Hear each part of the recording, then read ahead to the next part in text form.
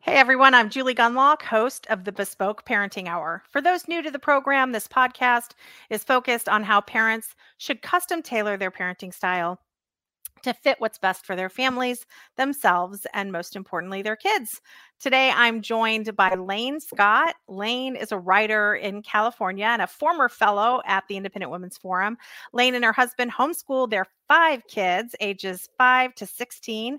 They run their own construction building business, and small ranch in the California Gold Country. Lane holds a PhD from the School of Politics and Economics at Claremont Graduate University. Thanks for coming on. Thanks for having me. I loved your latest piece. Maybe it's not. I think it's your latest piece. You wrote a piece for American Mind, The Mother's Gauntlet. We will definitely put the link up, and I really encourage everybody to read it. It is so good. I felt like addicted to this piece. This speaks so much to me. But tell me why, first of all, give us a quick summary and why you wanted to write this piece. Well, the piece came out of a couple conversations I had with friends, sort of observing the dual rise of both trad life and this trad wife expectation on the right, and then also something everyone's facing. Let me define that. Let me define that for people who don't know, because this is a terminology you and I are talking about all the time. Trad wife and trad life stands for traditional. And when I say traditional, I mean, like, the mom stays home, maybe the husband works, the mom has more a traditional role of the household. And you may disagree. That's sort of my understanding. How do you define, let's go back, and how do you define trad life or trad wife? It's certainly what they mean, what people who use the term mean, but you're right. My opinion is that never in the history of the world did really anyone live the way that they're kind of describing. It's sort of it's a little bit of a LARP. It's a little bit of a role play. It's designed to kind of have a strict separation of male female duties in marriage, with children, work. And one of the reasons I wrote the piece was just to say, well, if you're going to tell women, like, cool, like, men will make all the money and then women can do everything else, but also none of the institutions that women and men have always had to help raise their children work anymore. So you have to be a trad wife and reinvent all of civil society. That's basically that's basically it. So my friends and I were talking about this and being like, first of all, what is so appealing about kind of the modern woman's sort of track where you go, you work and stuff? Because I've always worked. I love working. I've worked from home for most of my married life. But I've always worked. I think that working class women, middle class women often worked. Yeah. So it's a little bit, but my husband obviously most of the time has made more money per hour. His time is higher pay. Yeah. But I've always worked. So the conversation I had with my friends was just sort of like, why is this idea of staying home and then further pulling your kids out of school and homeschooling? So 2 things: staying home, not putting kids in daycare, not working, and then homeschooling them. What is that? What is terrifying about that? If it's so wonderful, why don't all women jump to the chance to do it, right? Yeah. And then also, why what could we say about it that might be illuminating to people who just say, like, look, it's simple. Nothing works anymore. So marry a trad woman and she can just reinvent civil society. It'll be fine. Like, just make it just from like Boy Scouts to school. She'll just invent the whole thing, right? Well, I think one thing that I really loved about your piece was that it sort of demystifies or debunks the idea of trad wifery and trad lifery. And because you're right that there's a way in which, and we can talk, I have a little clip I want to play. I also want to talk about some of the conservative men out there that talk about this trad life. And I got to say, one thing that kind of irks me is they sweetly compliment their wives as being these trad wives, but like, they almost pretend that their wives don't have complexities and don't have self-doubt. And yours was so honest. There's this line I love: the misery of comfortable women is a great paradox. You say, why Yeah. should someone who is Yeah. provided for, who is set up with middle-class lifestyle in order to simply take care of her own children all day long, Right. be unhappy? Why do so many women run from it? The difficulty women face in staying home and raising their own children is the subject of countless books and articles, the launcher of 1,000 Twitter threads. The majority of people are tired of hearing about it, and I don't blame them. It reeks of coddled selfishness and lack of self-perspective, or lack of perspective. And then you talk about there are risks. There are these great, I love this part where you talk about there are these, it's so funny. I told you earlier that I color coded this whole thing, and this whole article, because I loved it so much. But you talk about sort of, there's also pitfalls, like it sounds, I mean, to those working, these jobs, their kids are in daycare, it's always a rat race. They're always running around. They have terrible guilt. They may look at what we consider a trad wife and think, oh man, how lovely it is. But then you talk about when you're like home alone with little humans, and there's no one there's no manager who says like, did you get that deadline? Did you do these things? And that brings up a whole new set of things that you kind of don't have anybody making sure you're doing it right. Tell me a little bit. Right. There's no, that's what and then we'll play the clip. That's what my friends and I were able to identify as really the crux of the difficulty, the fear. And I want to be clear. My husband when we were dating, he said like, look, you can work or not work, like whatever you want to do, but we're gonna make enough money so that you can work or not work. And that's been true. I've worked or I've not worked. So I practice tradwifery, actually. So I can't be too harsh on it. But we're devout Catholics and all the rest of it. But the image that's put online and the way that people talk about it, particularly people who have spent half their lives in another way. So like, I'm a convert to Catholicism. My family, my mom worked full time. She had a master's degree. Like there's a lot of just higher education. There's a lot of just modern, my brothers are both raging liberals. Like everybody in my family kind of started one way.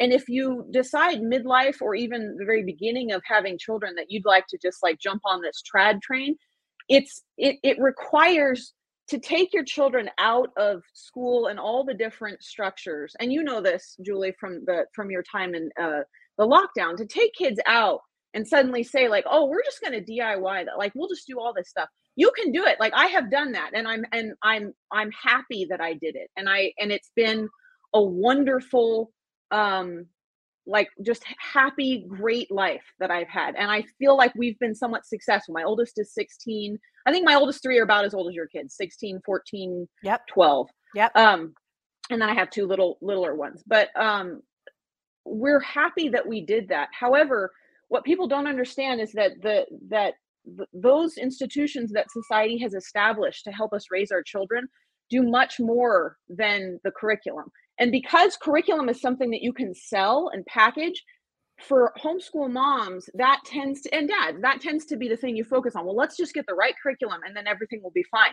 That's like 5% of doing it. The bigger thing is creating, so my husband and I are kind of free range parents, but we don't let our kids like go to downtown Stockton and just wander around. So we've created kind of a large bubble around our kids, and we have 10 to 20 families that have the same cell phone rules and the same media consumption rules and generally the same parenting philosophy.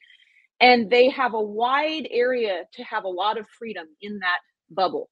But the bubble is absolutely created by the parents in order to give the kids enough freedom to have self-government, to have free time, to not be scheduled all day long, to have room to kind of experience the freedom of childhood.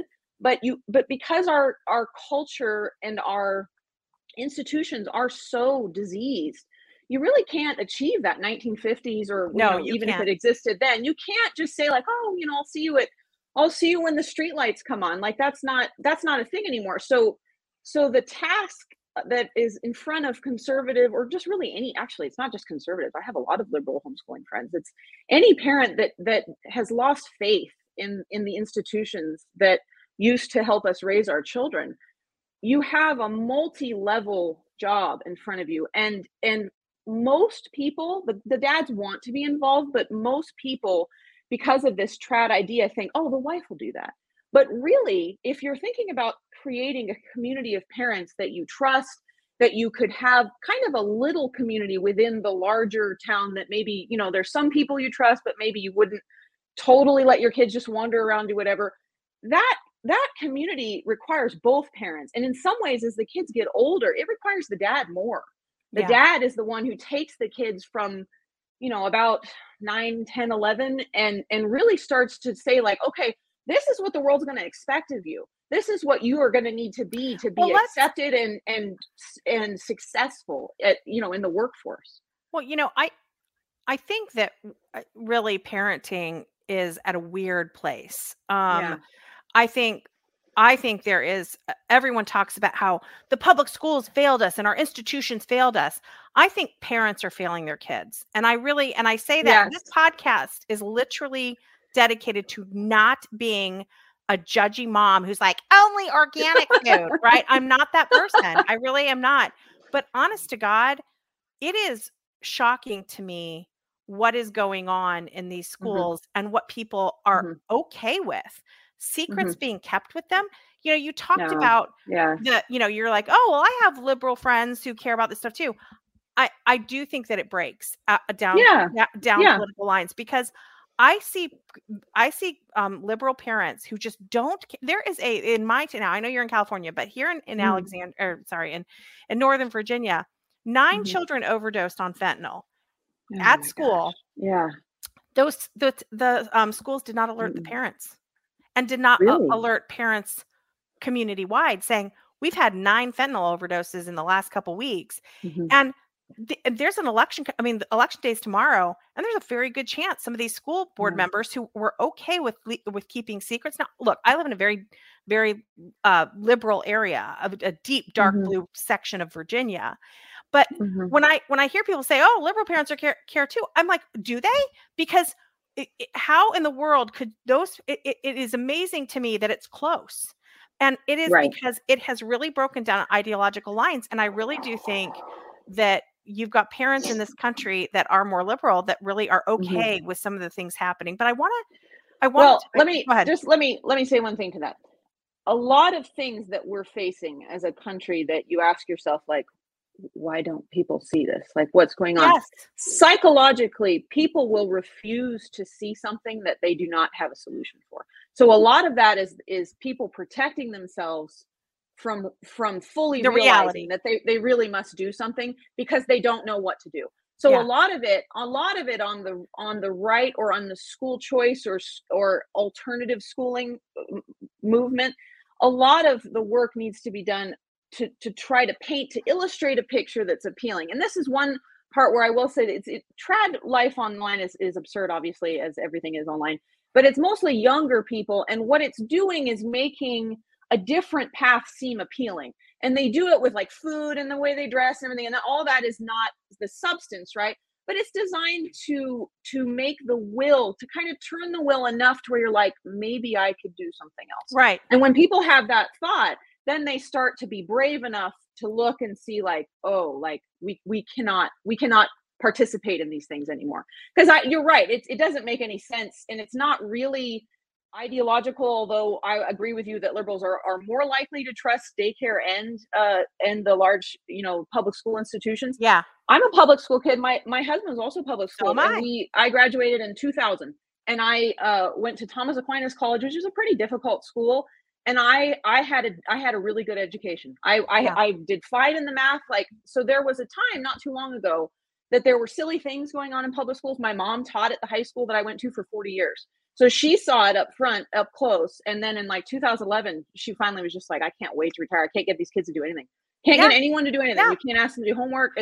The whole system is broken down. So there's a sorrow there, because you can't, you love parts of your childhood, although there was silliness at the time. I mean, it was not like an ideal situation, but I love my childhood. I was a 3 varsity sport athlete. Like, I had a great childhood, and I can't give that to my kids. It doesn't exist anymore. It's gone. Right. So I have to cobble together the things that I have in front of me. And one of the reasons it's so hard to write about what people should do is it really is a prudence-based thing. It's, you know, your town, your people, your friends, your individual kids, their personalities. It's your bespoke parenting hour. You can't just say like, oh, here's a roadmap of how you should do everything. That's the genius of the stay-at-home mom. That's the genius of that involved Parents. matriarch, is Yep. that like she's got to figure out this entire world, and most of it is joined together by friendships, by people, and by working together with other parents who have the same goal. And it's an awesome, wonderful calling, but it's not what most people think, and it's Well, not easy, and it's not it's not something that only easy. the mom does. Well, you're right. You mentioned how this movement has many good things. We kind of touched on some bad Yeah. things, but conveying this potential of this lifestyle to people is very Hmm. exciting to me. You know, because Hmm. I'm much like you. I've worked the whole time, but in some ways, I call it cosplaying trad life because I've always been Yeah. at home. I've always been at home. Right. So it's funny. I'm always at school pickup, right? Yeah. With You have snacks. your And little ruffle apron and your little desk drawer, and you get Totally. done and you Yes. take it out and you're Yeah, like, absolutely. This is fake. This is actually, this whole yeah, outfit's fake. I actually, yeah, it's a dickie actually. It's just totally. the And I top have of a a shirt skirt that on. I you have a take skirt it on. off, and Yeah, it's yes. a 50s satin cocktail dress Yes, yes. with a cigarette thing. Anyway. I have a gimlet and a cigarette here. Yeah. Yeah. Yeah, So, I know how it is. so but we are lying to young girls today, and that's probably that this is an option, that this could be an option, and that it's okay. Yeah. And I want Yeah. to play a video, and it is a minute, but we gotta watch this in all its But glory, hey, because anytime we can see blonde girls cry on the internet, honest to God, I'm yeah, there for it. I'm there for it. it's a doozy. And I want to mention to the audience, and I mentioned this to you earlier, but there is another video, and it goes by Shakshuka Girl, and this was a young woman who said she was. If you watched that video and didn't see the pain in her and what she was saying, she said, you know, I went out last night. I stayed out too late. I drank too much. But when I got up Saturday morning, all I had to do was teach myself how to make shakshuka. Not so Oh, yeah. bad. And she said, like, Yeah. yes, I wish I had kids. I wish I was married, but you know, I have this great life. And if you can't understand that this woman was obviously saying, I'd probably rather be married and have kids, but I'm trying to sort of find the rainbow, or like find the silver lining, right? The reaction to her was so mean. And it's a similar video to that, where I feel like the reactions, particularly by conservative men, which I'd love to get your thoughts on, has been really, I mean, that's how you lose conservative women, or that's how you lose independent women, because, you know, then someone says something that's obviously sad, and then you make fun of her. But let's play this clip. I know I'm probably just being so dramatic and annoying, but this is my first job, like my first 9-to-5 job after college, and I'm in person, and I'm commuting in the city, and it takes me forever to get there. There's no way I'm gonna be able to afford living in the city right now, so that's off the table. Like, fucking duh! If I was able to walk to work, and it'd be fine, but I'm not. So it literally takes me, like, I leave here, like, I get on the train at 7:30, and I don't get home till, like, 6:15 earliest, and then, like, I don't have time to do anything. I want to shower, eat my dinner, and go to sleep. I don't have time or energy to cook my dinner either. Like, I don't have energy to work out. Like, that's out the window. Like, I'm so upset.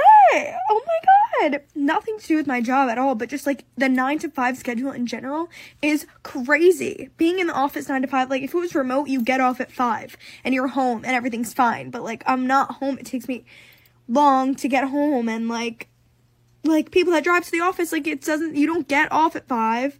And I know it could be worse. I know I could be working longer, but like, I literally get off, it's pitch black, like I don't have energy. How do you have friends? Like, how do you have time to like meet like a guy? I don't know. Like, how do you have time for like dating? Like, I don't have time for anything, and I'm like so stressed out, and I'm also getting my period, so that's why I'm all emotional. But like, am I so dramatic? It's fine.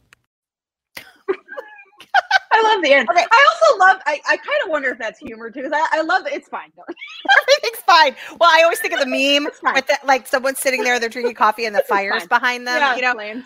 Everything's fine. But you know, look, the likes aside, like, right? The rising, you gotta have compassion for that girl. You watch that, and I think of myself starting out in Washington, right? Going, what have I done? What is going, I went to college, and and yet again, the response to her, and again, Shakshuka Girl, and there's a couple other videos, is you're stupid. You should just get married and have kids and stay home. And, you know, I love that never accompanying those conversations are an examination of how men are acting in this country. Who are increasingly putting off marriage. Sometimes, don't want to get married until they're older, and then marry someone younger. I mean, like, I don't want to go down that rabbit hole. But it's like with Shakshuka Girl, she was a little bit older. This is obviously a very young girl. But it was so cruel. Matt Walsh responded to her and called her stupid and said, well, you made the wrong decisions in life. So how do you react to this video? At the very least, our tone is a little off. This video, I think, like, that doesn't sound very fun.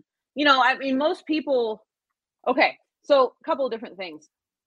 She's running up against, and what most people running up against in their 20s is life is a series of goods that you want, right? Usually you start out with, like, I want to be rich, or I want to be pretty, or and as you go along, these inferior goods show their true colors.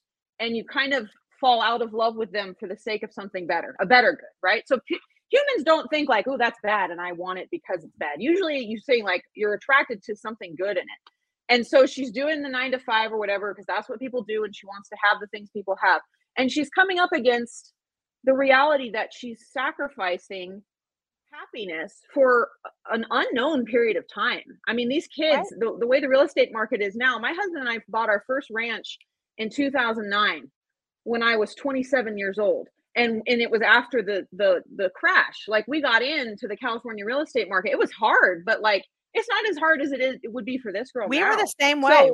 Yeah. Right. So older people have to remember, like, just go on Zillow and, like, find a house that you would find that you would not be horrified to live in your town, and see what the monthly payment and I mean, you'd have to put $100,000 down. And then you'd be paying $4,000 a month for a dump that you would rather be dead that needs renovation. Right, of course.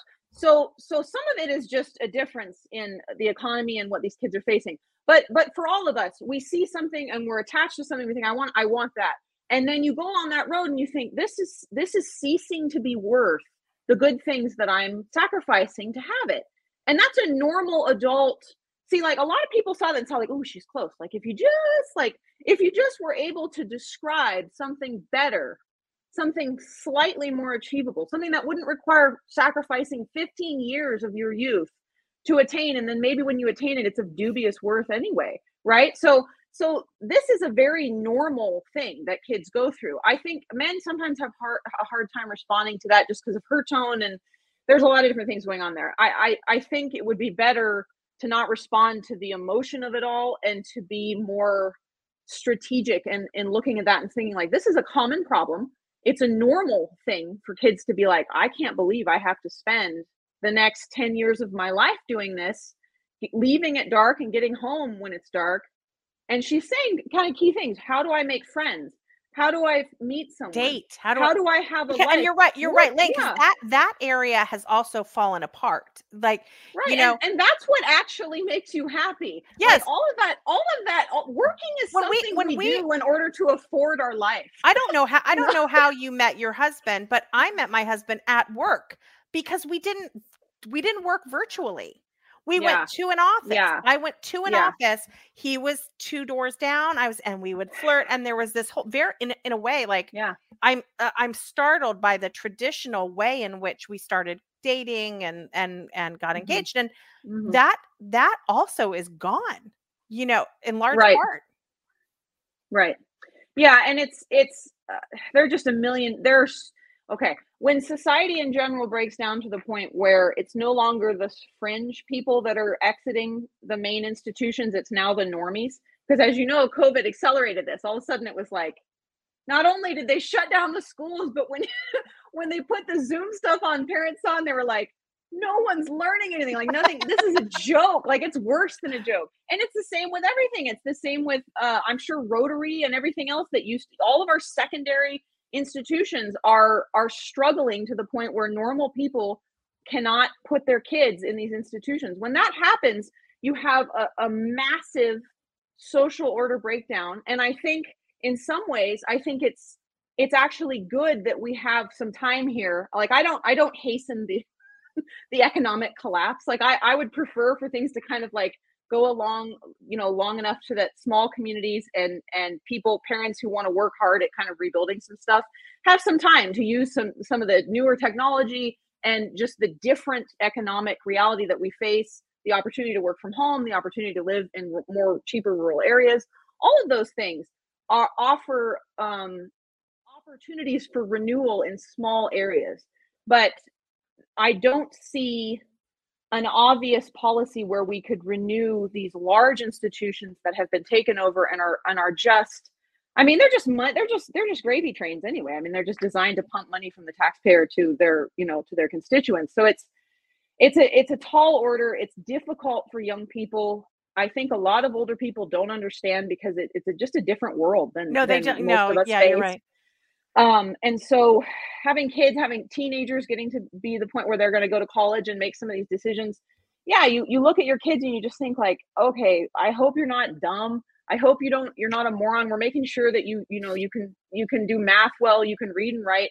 I mostly just want my kids to be happy. I want them to know how to make friends. I want them to see their father and I hanging out with our friends and enjoying our life. Like whatever happened to that? Like, does anyone enjoy their life anymore? Like, does anyone think to themselves, like, when my kids see me, are they saying to themselves like, oh, I hope I can do that when I grow up? Or are they saying like, like, oh, that looks awful, like exhausted.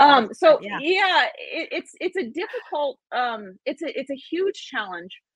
Like I said, I've embraced elements of the trad life. If you're Orthodox in your faith, it kind of happens for you, right? You don't have to do a lot of this LARPing because the elements of the faith and actually following the doctrines of the faith will do this for you without you having to do a lot, which is another problem with trad life. They're not exactly religious trad, but they want to have all the trappings of it, and that's I think if people just kind of focus on what they have, focus on the friends that they have, people that during COVID, if you had people you could talk to and say true things to, and you without fear, those are your friends. Like if you were able to identify like this person I can level with, and I can tell them, we might disagree, but I can tell them I'm feeling this way about, whether COVID is dangerous for kids, or I'm feeling this way about the shots, or you don't have to agree. You just have to have someone that wants to live in reality with you. Yeah. You find those people. What we did is we my husband and I met at Thomas Aquinas College. We had a couple friends who also met and married out of that school. And 2 or 3 years after, I'm from Angels Camp. So I moved home because my dad wasn't well. My mom needed help taking care of him. And we convinced those friends to move up and figure it out with us. And we had this one couple, and we don't agree on hardly. She has her babies at home and I prefer the hospital, like Jim Gaffigan, and I want my babies to live. No. I'm with you. She has her babies in a field. No, I'm always like, there's way fewer complications. Like, where does the waste go? I'm always like, where? No, I know. You know what? You get a new mattress? I never understand these things. You don't want to know. You don't. I don't want to know. Ask. Oh, and when they have them, and okay, can we just take a moment? Can we just take a moment? Yeah. Can we talk about when you have your baby in a pool, right? They put the baby pool in there, and then you're sitting in it. I'm like, what?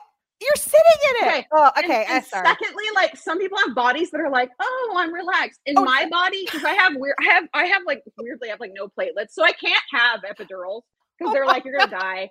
So I have to it's the think of the worst possible thing. That's what it was. Like, and they're like, oh, get in the water, Yeah, and I love I'm like women, in the water, and I'm like, and they're always all these women are always in a bralette.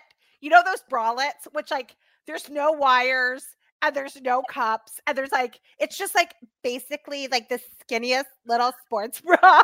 And I'm like, my breasts would be like I would need another room for it. I do. Some of us are just not made to have pregnancy and childbirth look good. And I'm one of those girls. I do not excel in that area. And my husband, he was there for everyone at the hospital, but he was like, please, just, I want to be excused.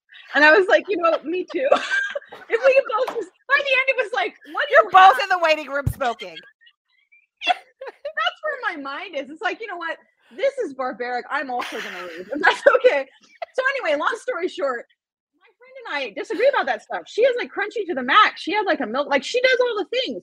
We can be honest with each other. And we generally are not identical, but generally we can talk to each other about serious things, about how to raise our kids. From that one friendship that we somehow held on to, and we've had a lot of fights over the, because you know, it's a small, they live in a different town now close by, but it's a small community and a small friendship. It's a lot of strain on one friendship. We have from there other, you know, siblings, other college friends. We have a huge group now that full of people, that relatively huge for, you know, the 3,000 person town that I live in. But I found that one friendship, that was a true friendship where you could tell people what you actually think.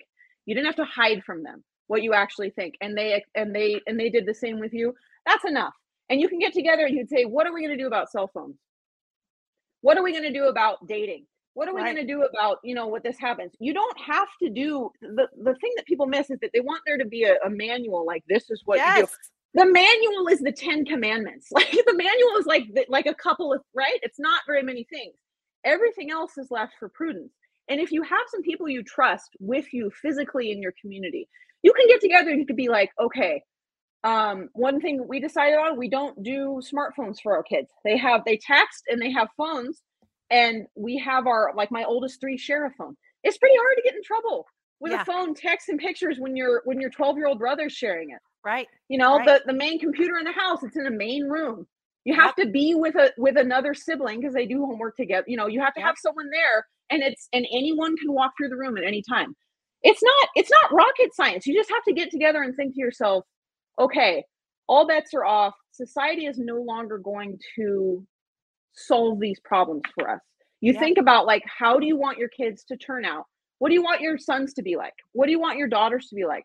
Who can you think of that you admire, and ask them, like, well, how do you think you know, how would your parents handle this, or how would you do this? And you just kind of brainstorm it and you try things. And I think it's the reason I wrote that article. A couple of people were like, oh, this is so depressing, like, what's the solution?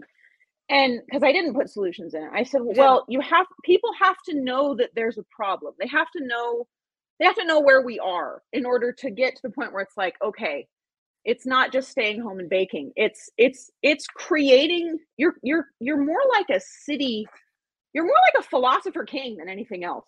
You know, like, you're creating a world with a bunch of other basically neighboring kingdoms, where in your house, it's, you know, you and your husband, you have your way of doing things, and not everyone has to do it the same way, but you're kind of, you're joining together with other sensible people who haven't lost their minds, right? And you're coming up with a childhood and a life that your kids could look at and be like, you know, that was really great.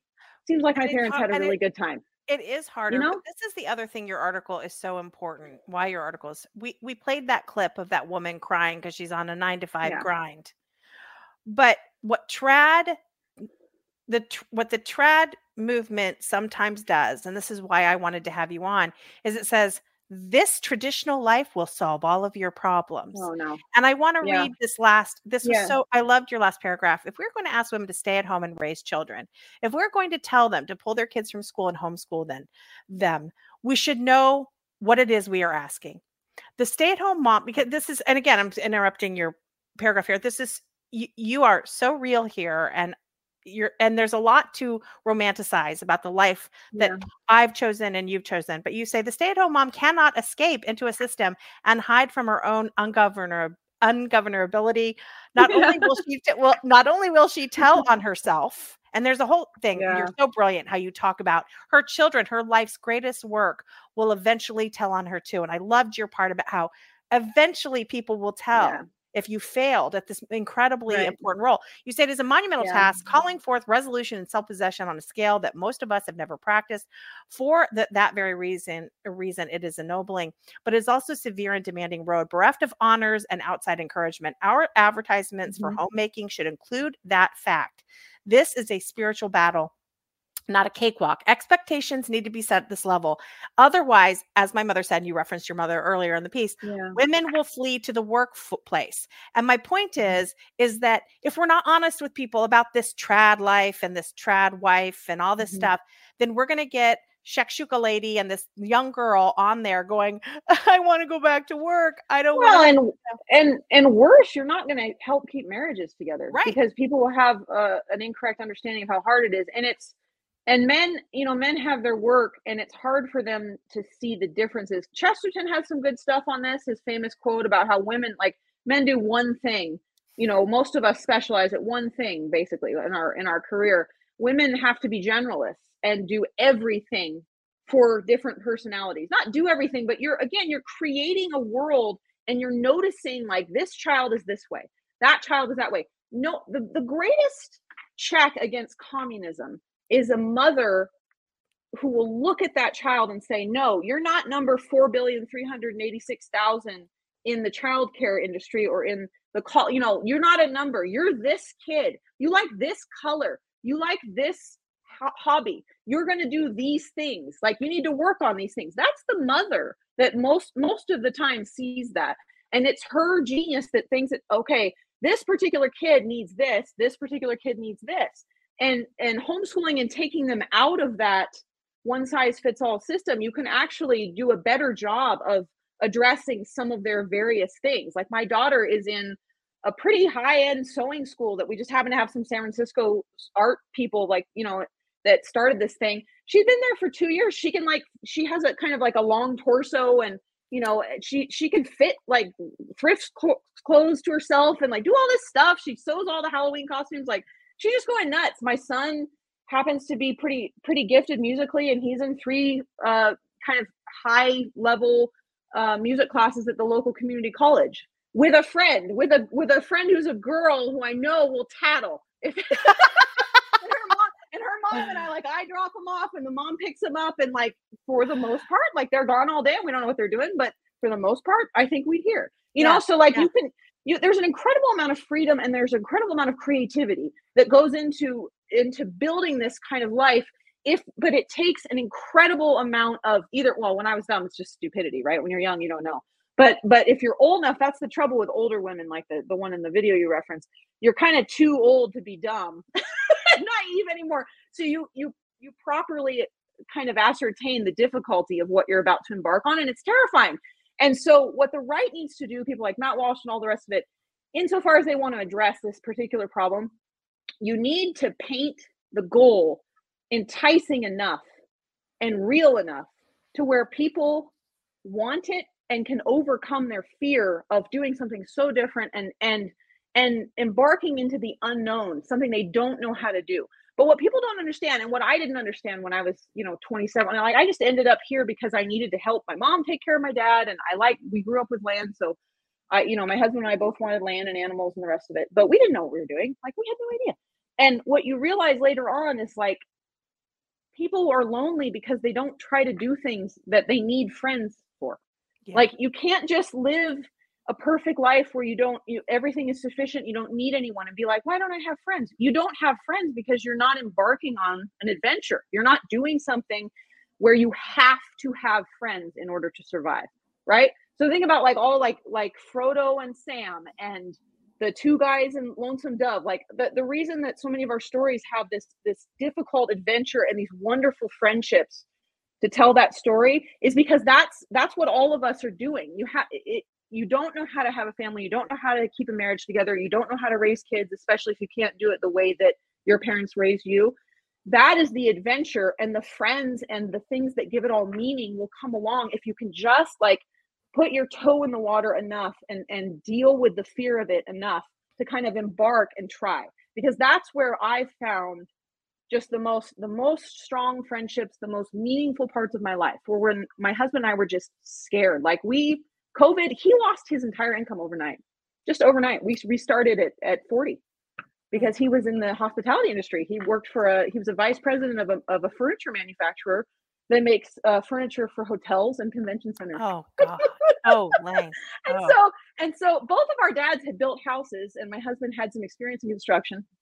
And I remember just looking at each other and we were just like, and a lot of local people were like, oh, just shut down the economy. No one's important. And we were like, you're shutting us down. So no income overnight. And then we had to homeschool our kids. I had my kids in a private Christian school and they were like, hey, it's Zoom time. And I thought, no, I'm not doing that. I'm not having 5 kids or 4 kids on devices all day. And I'm not facilitating that. So it was immediate and we were scared and we had our friends and we figured it out. And now we have, towards the tail end of COVID, and actually all the way through COVID, we had enough people here in the trades and stuff, and we were able to jump into kind of custom home building and stuff. And now no one can touch us. It doesn't matter. They can shut down whatever they want. They can shut down the entire economy. The Bay Area people will still come up here and beg my husband to build them houses. Well, I'll tell you what. They're not too picky when they need you. I'll tell you, COVID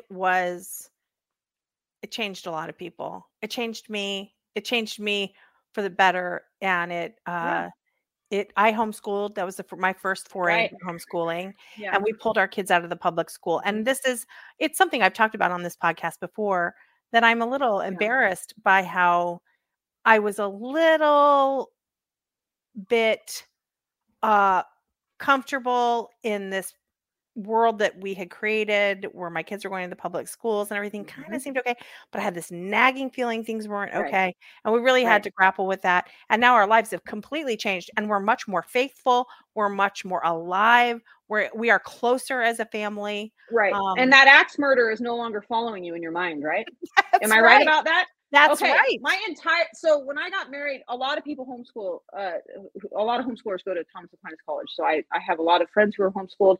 I liked being a public school kid. I liked being a jock. I didn't want to homeschool my kids. And I spent the first 10 years of my marriage running away from homeschooling. I started a cottage school to get away from it. And then we moved to our new ranch. And then I put them in the Christian school all the time. Like, oh, please, like, let me not have to do this. I want to work. I want to do all this stuff. I have my ranch, whatever. And I, like a tragic Greek figure, I just ran right into it. Totally like, you're going to homeschool and everything's shut down and it's over. And it wasn't as bad as it seemed. I figured it out. I homeschooled at my home the first year with Seton. I was just like, give me a curriculum. We'll just see if we can do it. And then you train them. Yeah, you just train them that's a lot of training, go do this and bring it back to me. And you have to train yourself to like check their work. The grading. The same situation you had. My son was in 7th grade, my oldest, and he had good grades in math and he did not learn any math that year at that Christian school, at that classical Christian school. And what we learned is that, it's very difficult to find someone who actually wants to teach your kid math and spelling and grammar. There are a few areas that you're just always going to do it anyway. We found that like we were doing it at home anyway. We had to teach him how to, we had to do the homework and everything else. So when we took him out, it was like, okay, we had like, just like you mentioned on I think a different podcast with someone else, you had to catch your son up several years with math. We had to do that with my oldest. Yeah. And my husband went to school for engineering before he went to Thomas Aquinas College. So he has the high math. So he does math. He does math and science, and I do the language arts. And then after the 2nd or 3rd year of homeschooling, I was able to find, I have a former SpaceX rocket scientist that happens to live in town that does a shop class with all the kids. And then I have a 40-year teacher who taught language. Like if you look, you can find people that will help you with this. And I think that's another area of this sort of trad life and trad wife and stuff like that, is that if you listen to Lane, it is what Lane is saying, that there's lots about my life that are very traditional, but it's like, I'm not doing it all on my own. And I was the same way when I was homeschooling. I had a tutor come in, and then we did Memoria Press, and there was there was actually an online class that I signed my son up for, which was cool. The teacher was like right here the entire time. The teacher never left the screen, and it was a great class. And so there are all of these wonderful sort of aids that make it easy. You have to create your own. As you said, there's no guide. There's no guide, which is terrifying, and a lot of people aren't going to understand. They're going to think that you're bogus, and you have to get really comfortable with being totally bogus, just totally a joke. Like, I mean, full disclosure, I have to tell you a story. We were supposed to record this podcast last week, Right. but Lane, my husband's switched the internet to a different provider because we're in a freaking bowl. And so we had to get like Starlight to come from space. And my internet didn't work properly. And then I was dealing with your media person, and like I go outside to call her, and like my phone that usually works drops the call. So I'm like, just like, I might as well be in space. Like it's just not reachable. And then she called, like, how phones, like all of a sudden it connects, and I'm next to my cows who have decided they need to be fed, and they're like mooing, and I'm like running away from my cows with this fancy person on the East Coast, and she's just like, and we're talking about she was super nice, and she Natalie's was like, wonderful. Yeah, she's awesome, and she said something like, do you have a place to go on Monday? Like the tone, like do you have a safe place? Natalie's like, I think they live in a tent. No, we actually most of the time are in the 21st century. It's just an example of like when you decide to do something different, you're going to feel foolish, and people are going to think you're a fool most of the time. And you have to roll with it and relish it. You have to get to the point where you're like, yes, we don't do normal things. We don't do what everyone does, and we like what we do. And you have to over a period of time, when you're in your 20s and stuff, it's hard to be confident. But when you get one thing to look forward to, as your face and all of your body starts to like drag, melt. That's bad. But you gain a certain amount of confidence, and you say to yourself, like, screw it. I have cows that are mooing at me, and I cannot.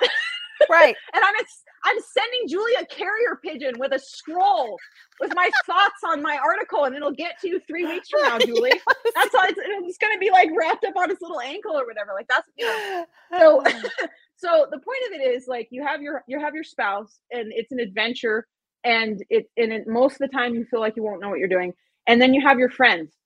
And with that, and you don't have to like wear aprons, and you don't have to do all the visual trappings. But what people are doing online is they're trying to paint a picture that's appealing, and they get lost in the details because they don't know what it'll look like when it's fleshed out.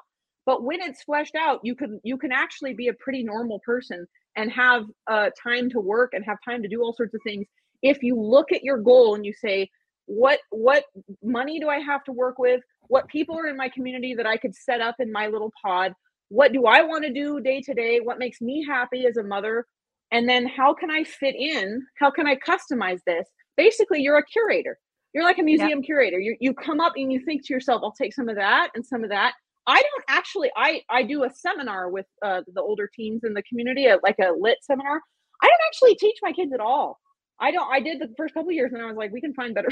But Lane, the other thing you don't have to do it. The other thing that everyone avoids talking about, and we're coming up here at the end, so this can be a good place to sort of end this, is nobody wants to really go here, but it's good to be home with your kids. It's good to give your children that time. It is good for children to have someone at home with them. It is good for children to have help with their homework and life's choices and things like that. It is good for kids to have that support. That is something too, that the minute you say that, you're somehow being judgy against working moms. Right. And because people don't want to look at it. But you have to be, again, find people you can say true things to that won't punish you for it. And then, yes, be brave enough to notice and accept truth. And one of the things that people do is they hire women, usually whose, English isn't their first language, as a nanny, which is fine. Like, I understand that. But the 0 to 5 years is when kids learn all of their vocabulary. Edie Hirsch and all these people, this is like in the research. Kids have an incredible advantage being around a highly educated woman the first 5 years of their life. In some ways, the public school system, even before it collapsed, could never figure out how to bridge that gap. You could never make up for what a good, well-educated mother, just the kids hearing the vocabulary that she uses. It's actually fascinating, the research on that. I think around the time when my kids were really young, I was doing some writing for you guys, and I worked for PRI, I worked for various places. And I wanted to hire a nanny because, I had stuff to do. And I looked at this and I thought, I am not going to hire, a $15 hour, $20 hour, wonderful woman who has no English language skills, because usually it's going to be an immigrant of some sort who speaks broken English, probably in California. that's silly. I'm shooting myself in the foot. So I just said no to that. I just said like, well, it would be nice to be able to sprint full speed ahead in career stuff, but I'm not going to do that. So I Right. stayed home with them, and I speak my dumb big words, and it seems like it seems like it's paying off. And moreover, I had a nice time, and I figured out how to make myself happy and fulfilled in my own life, which I think is a big part of it's a big part of it anyway. Like think about not think about coming up with things to make being home wonderful, it's okay to think like what would need to happen for me to be happy staying Yes. home with my kids, And that and then do that for yourself, and do you that know? for yourself. Lane, Yeah. I feel like we could go another hour. I've had such a fun time, but so much fun talking Just to had you. fun. Honestly, this has been amazing, and I hope you'll come back because Yeah. I'm a regular reader of your stuff, and so, Yeah. next time come back. And where can people find you? Your writing, or do you have any social platforms? I have started a Substack, Oh, good. because it's like, where can be? I am on Twitter, but I'm not super active there because but Yeah. I'm a lurker on Twitter. So I'm on Twitter, Lane Smith Scott, and then I have a Substack called Matriarch Goals. Love it. And so Love it. we're gonna start putting some things together and hopefully fleshing out some ideas of how to do this, because Great. the article that we came up with for American Mind is hopefully going to be the start of kind of looking into this, just what it looks like to kind of step back from some of the institutions that don't work anymore and trying to make it work. So Well, I love it, and I hope we stay in touch on that because I think IWF has a great interest in that, and you're just such a yeah, fun you're a super fun guest, so come back soon. Thank you, Lane. I look forward to it. Thanks, Julie. The Bespoke Parenting Podcast with Julie Gunlock is the production of the Independent Women's Forum. You can send comments and questions to julie.gunlock@iwf.org. Please help me out by hitting the subscribe button and leaving a comment or review on Apple Podcasts, Acast, Google Play, YouTube, or iwf.org. Hang in there, parents, and go bespoke.